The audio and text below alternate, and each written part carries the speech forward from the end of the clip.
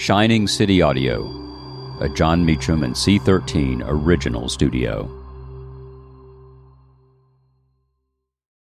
When you need mealtime inspiration, it's worth shopping Kroger, where you'll find over 30,000 mouth-watering choices that excite your inner foodie. And no matter what tasty choice you make, you'll enjoy our everyday low prices, plus extra ways to save, like digital coupons worth over $600 each week. You can also save up to $1 off per gallon at the pump with fuel points. More savings and more inspiring flavors make shopping Kroger worth it every time. Kroger, fresh for everyone. Fuel restrictions apply.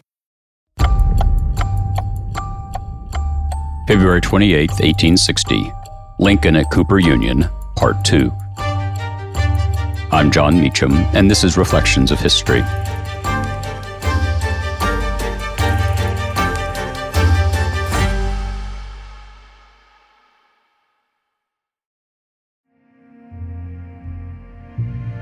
It was, as my friend the Lincoln scholar Harold Holzer has argued, the speech that made Lincoln president.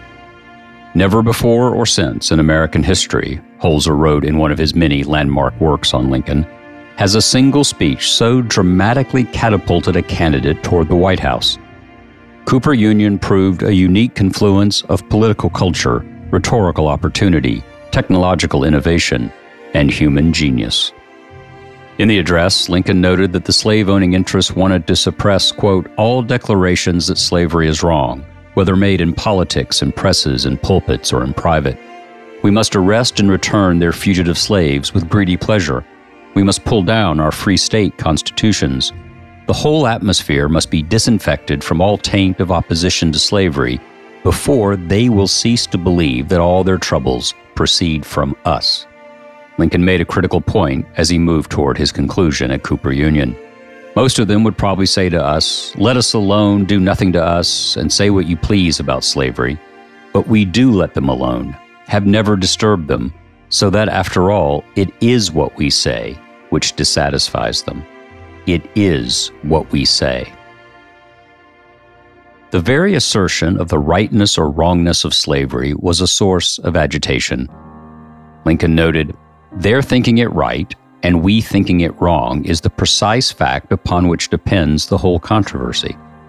Little wonder, then, that the white South reacted out of fear and pride and anger when it heard words of those like Lincoln, who saw an entire way of life as founded not on a good, but on an evil. Lincoln closed his address nobly. Wrong as we think slavery is, we can yet afford to let it alone where it is. But can we, while our votes will prevent it, allow it to spread into the national territories and to overrun us here in these free states? If our sense of duty forbids this, then let us stand by our duty, fearlessly and effectively. Let us have faith that right makes might, and in that faith let us to the end dare to do our duty as we understand it. The next day, Horace Greeley's Tribune reported, "Since the days of Clay and Webster, no man has spoken to a larger assemblage of the intellect and mental culture of our city. No man ever before made such an impression on his first appeal to a New York audience." Lincoln spoke the next day in Providence, Rhode Island, to a crowd in the city's railroad hall that had come, a journalist put it, to hear the great champion of republicanism in Illinois. Over the next 2 weeks, Lincoln greeted voters and addressed audiences in New England before returning to New York. "I have been unable to escape this toil," Lincoln wrote his wife from Exeter, New Hampshire on Sunday, March 4th.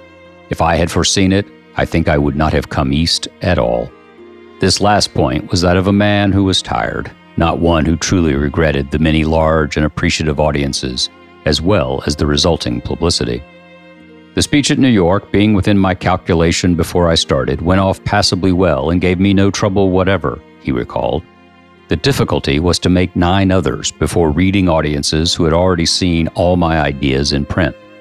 But this was the price of the life Lincoln had chosen: to repeat himself many times over, to greet each new person in each new city as if the world revolved around that person in that city, to worry about the polish of each performance."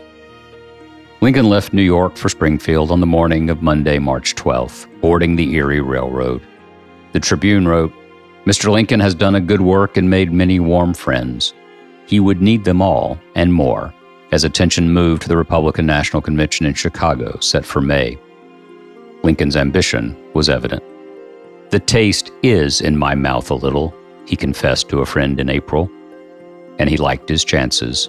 After Cooper Union, he wasn't alone.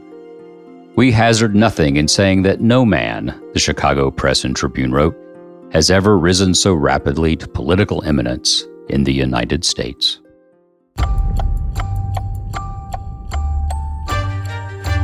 Thank you for listening to Reflections of History, a creation of Shining City Audio, a C13 Originals and John Meacham studio.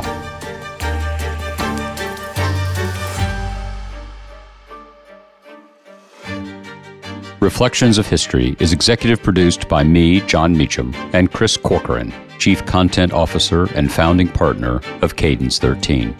Production and editing led by Lloyd Lockridge, Margot Gray, and Chris Basil. Production assistance by Andy Jaskowitz and Adam Macias. Cadence 13 is an Odyssey company. Hey Mama, we see you, all the visible and invisible work you do for others and yourself. That's why this Mother's Day, the Meditation for Women podcast has a special free guided meditation just for you. Stay to listen to hundreds of guided meditations available for you. Some to help you sleep, start your day, release anxiety, and tune into your intuition. Listen to Meditation for Women on the free Odyssey app or wherever you get your podcasts.